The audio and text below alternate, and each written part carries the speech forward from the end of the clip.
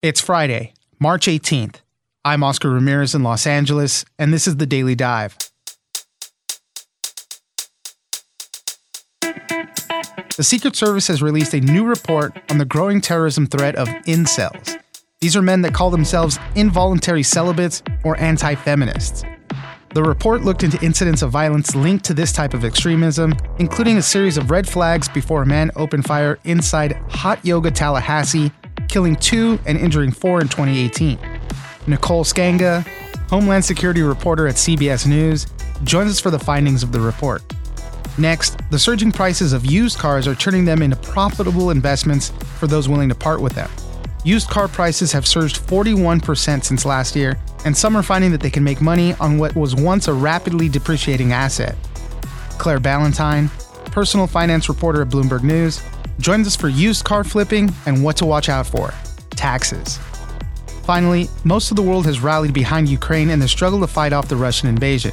Ukrainian President Zelensky announced the creation of the International Legion of Territorial Defense for foreigners looking to support them, and we have seen some Americans and veterans answer the call to serve. Jeff Schogel, senior Pentagon reporter at Task and Purpose, joined us for how some vets are in search of a just war. It's news without the noise. Let's dive in. So what NTAC did is it looked at this specific incident, but it also tried to extrapolate on, the incel movement writ large and what can be done to prevent attacks like this from happening in the future. Joining us now is Nicole Skanga, Homeland Security reporter at CBS News. Thanks for joining us, Nicole. Thanks for having me. Well, on Tuesday, we got a report, a 26-page report from the Secret Service, the Secret Service's National Threat Assessment Center. They took a deep dive into looking at a specific case, a shooting at a yoga studio in Tallahassee, Florida, but more specifically, the growing terrorism threat from men who call themselves incels. So these are the involuntary celibates or anti-feminists, things like that. And it basically just looking at a bunch of red flags and just saying, that these people are still out there. And as I mentioned, they looked at a few different examples to kind of explore all of this. So Nicole, help us walk through some of this. What did we see in this report? Since 2014, attacks inspired by the Incel movement, which is sometimes called the anti-feminist movement, and spanning the U.S. and Canada, have actually left dozens dead. And what the U.S. Secret Service's National Threat Assessment did was, as you mentioned, it took this deep dive into a series of red flags, warning signs predating a shooting at a yoga studio in Tallahassee, Florida, to figure out how can interventions save lives in the future. Now, NTAC within Secret Service, the National Threat Assessment Center, and they routinely publish research based on the assessment of the current threat environment. And so in this 26-page report, they basically found that early intervention and behavioral threat assessments could be the difference between life and death for women who are increasingly targeted by this growing ideology. And, the report concluded that while there's no one profile of an individual who plans or executes an attack of targeted violence, investigators really have to consider potential targets when they're trying to put a stop to these attacks. Suspects routinely explore multiple targets during their planning process before making their final selection. And so in the case of this 40-year-old gunman, Scott Paul Bierley, there were countless warning signs. The man who opened fire on Hot Yoga Tallahassee, killing 2 women, injuring 4, before he himself committed suicide.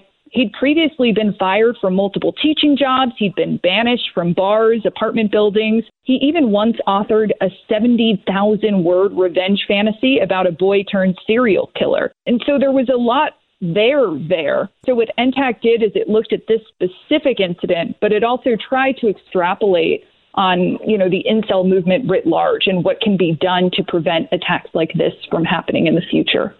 And you mentioned 2014. I think that's one of the cases I remember most. That was in Isla Vista. This was a 22-year-old Elliot Roger. He killed 6 people and injured 14 others. He made a video. I think he went live on social media right before he did it.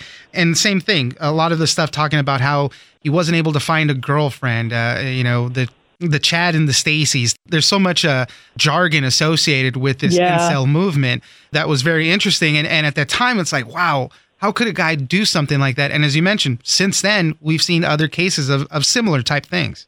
And not only have we seen other cases of similar calls to violence, we've also seen very specific references to the Isla Vista killings that occurred in massacres after that. So, for instance, in 2018, you might recall there was a van attack in Toronto. It left 10 people dead, 16 injured. It was the deadliest incident linked to the Incel movement that we know of. And witnesses saw a 28-year-old plow into pedestrians. He targeted individuals that were 22 to 94 years old, minutes after posting on Facebook that the Incel rebellion has begun. And the attacker actually had a history of praising the suspect, the shooter in the Isla Vista killings, Elliot Rodger, online. And so oftentimes we do see individuals who are called to violence seeking inspiration from one another. And that's part of the reason why we have to be careful about how we talk about this movement, but also why it is so dangerous. It lives online. That means that it is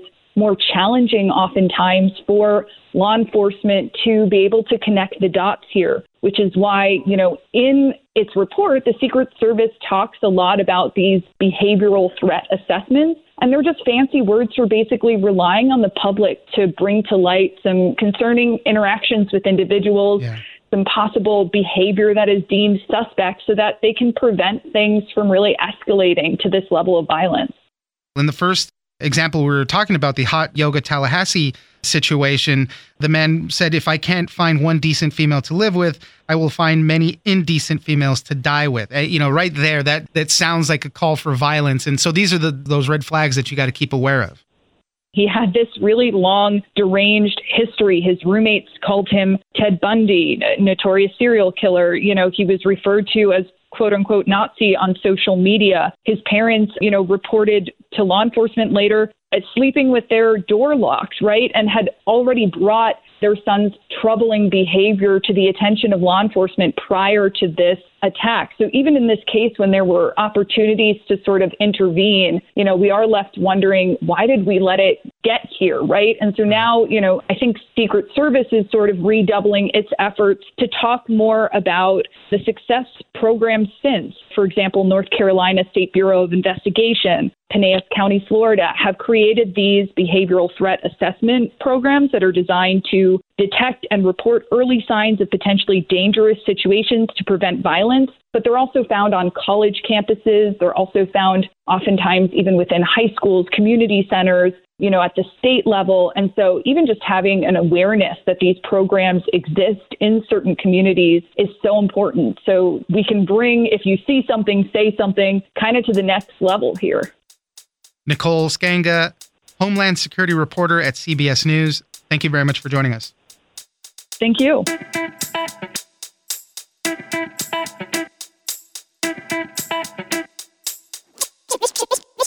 Some people who have cars are realizing, hey, maybe I can go without it. Maybe they're working from home more now. Maybe there's good public transportation where they live. And they're deciding, hey, why don't I cash in on the market while I can and make some money off my car? Joining us now is Claire Ballantyne, personal finance reporter at Bloomberg News. Thanks for joining us, Claire. Thanks for having me.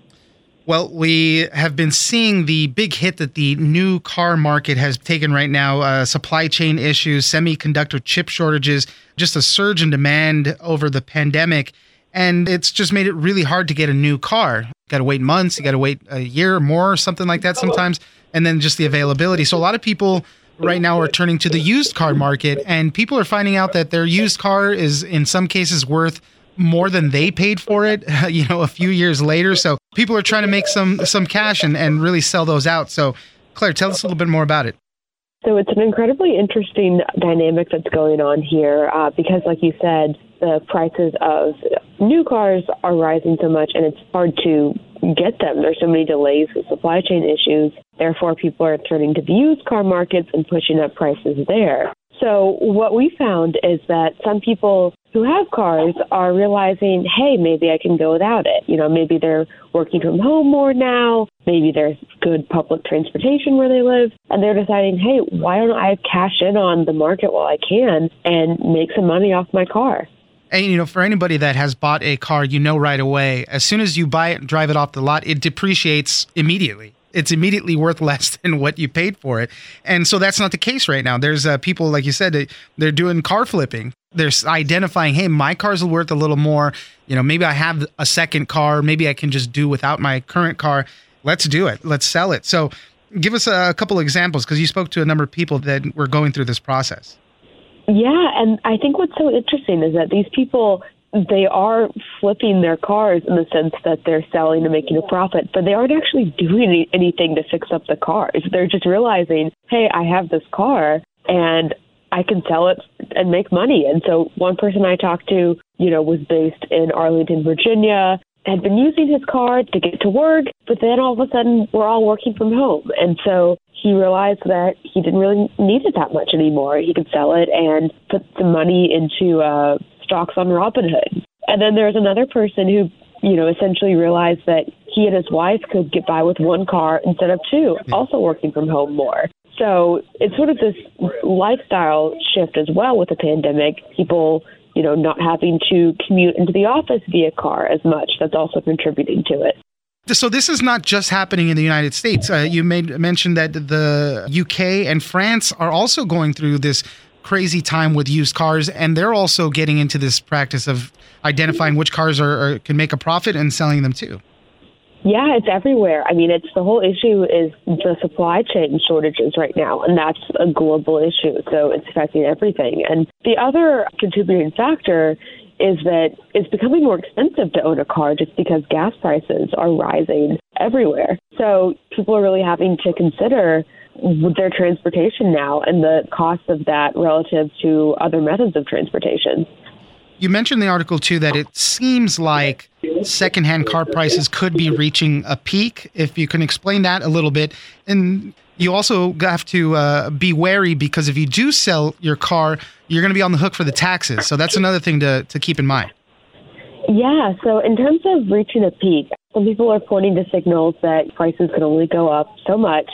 That's definitely something that's very hard to predict. And, we'll see that play out the rest of the year, especially considering the inflation picture and how that is both so closely watched and also, having the Fed hiking rates. So lots of moving factors in this. And so we'll see how it plays out the rest of the year. But yeah, for people who are doing this, the tax consideration is something to think about, because cars are considered capital assets. And so they're taxed as you would a stocks or mutual funds. So the biggest takeaway from experts is, make sure that you're not selling your car before you've held it longer than a year, or else you're facing short-term capital gains taxes versus long-term capital gains taxes. And those long-term capital gains taxes are more favorable to you.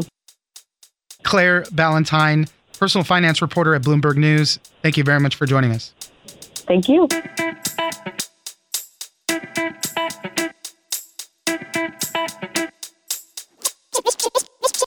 A common theme I've heard from veterans is finally, a just war, a conflict in which the difference between good and evil and right and wrong is clearly spelled out. Joining us now is Jeff Schogel, senior Pentagon reporter at Task and Purpose. Thanks for joining us, Jeff. Thank you. Well, I wanted to talk about a little bit more about what's going on in Ukraine with the Russian invasion. One of the amazing things that we've seen is how the Ukrainian people have banded together really in the face of this opposition that they're facing from Putin and Russia. And man, have they been holding them back as best as they can. And we've seen the residents, the non-military people, making Molotov cocktails, just standing up as best they can. And really the world too, right? Everybody else, the West, the United States and the West, really trying to support them as much as we can. An interesting thing that happened, the Ukrainian president, Zelensky, just announced the creation of the International Legion of Territorial Defense. So this would be a fighting force, possibly of foreigners with military experience. And we're hearing that a lot of Americans want to either join this, or maybe not this specific thing, but just in general, help out these people of Ukraine. So, Jeff, tell us a little bit more about how we're seeing veterans answering this call. Well, the veterans I've spoken to see this really in terms of good versus evil, and also as an opportunity to fulfill their commitment to defend people and protect them from harm, especially when democracy is threatened. I spoke to one Army veteran who had served in Afghanistan, who managed to get to Ukraine, where he's trying to join the International Legion. Their base actually came under cruise missile attack on Sunday morning, and he said of the 23 international volunteers that were with him, only 7 decided to continue fighting. And he's still trying to sign an enlistment contract with the Ukrainians in the hopes that gives him some type of Geneva Convention protection. The other veterans I've spoken to are getting closer to Poland, where they are helping refugees. A couple want to go from Poland inside Ukraine and help Ukrainians. But many of them who I've spoken with want to do different kinds of support, such as provide medical support or help refugees, rather than fighting directly with Ukrainians. I'm getting text messages from a veteran now who's in Poland at the border, and he posted on Facebook. He was really taken aback and hit emotionally by the scene of so many women and children crossing the border without any men because they had stayed behind to fight. And for this International Legion, what they're calling for, at least for what they need a lot of help with, is in the medical side of things. You know, maybe they'll need help with fighting too, but at least for now, it seems like that's the chief call among the people that are coming along. They need help with medics and when people are getting injured, it seems like. One of the people I spoke with said that he looked at the profiles of people who were applying for the Legion. They had posted on Reddit, and a lot of them don't have military experience. So while they need people who have medical training and who have served in the military before, that may not be who they're getting. In fact, the veteran I spoke with who made it to Ukraine said that there were some people there who clearly should not have come, including people who had alcohol issues. U.S. government officials are telling veterans and other Americans not to travel to Ukraine because it's too dangerous. President Biden has obviously said, we're not committing any troops to any of this for fears of risk of a larger conflict. So how does this work with veterans, people that aren't currently enlisted in the military anymore, you know, at least on the U.S. side of things? Well, that's a very good question, because I haven't heard from the Justice Department on any legal ramifications that Americans could face if they go to Ukraine, especially if they fight in a foreign army. The Pentagon, the State Department have all said that if Americans want to help Ukraine, the best thing they can do is to donate to an international aid group that helps Ukrainians on the ground, like the Red Cross.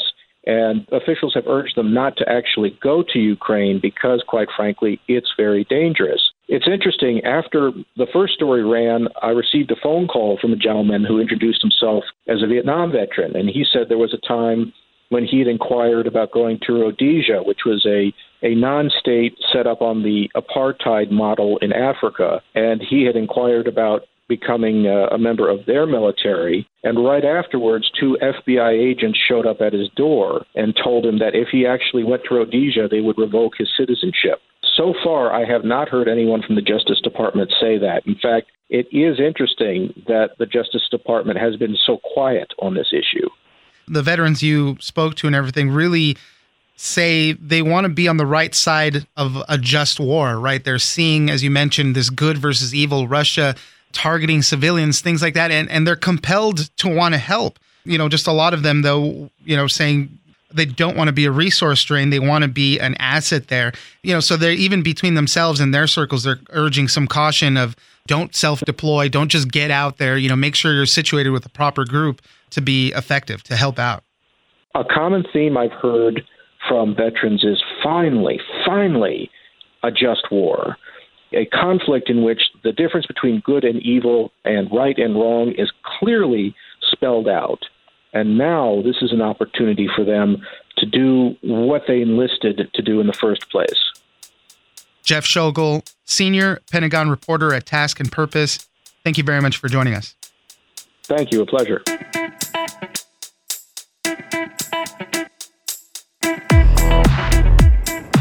That's it for today. Join us on social media at Daily Dive Pod on both Twitter and Instagram. Leave us a comment, give us a rating, and tell us the stories that you're interested in.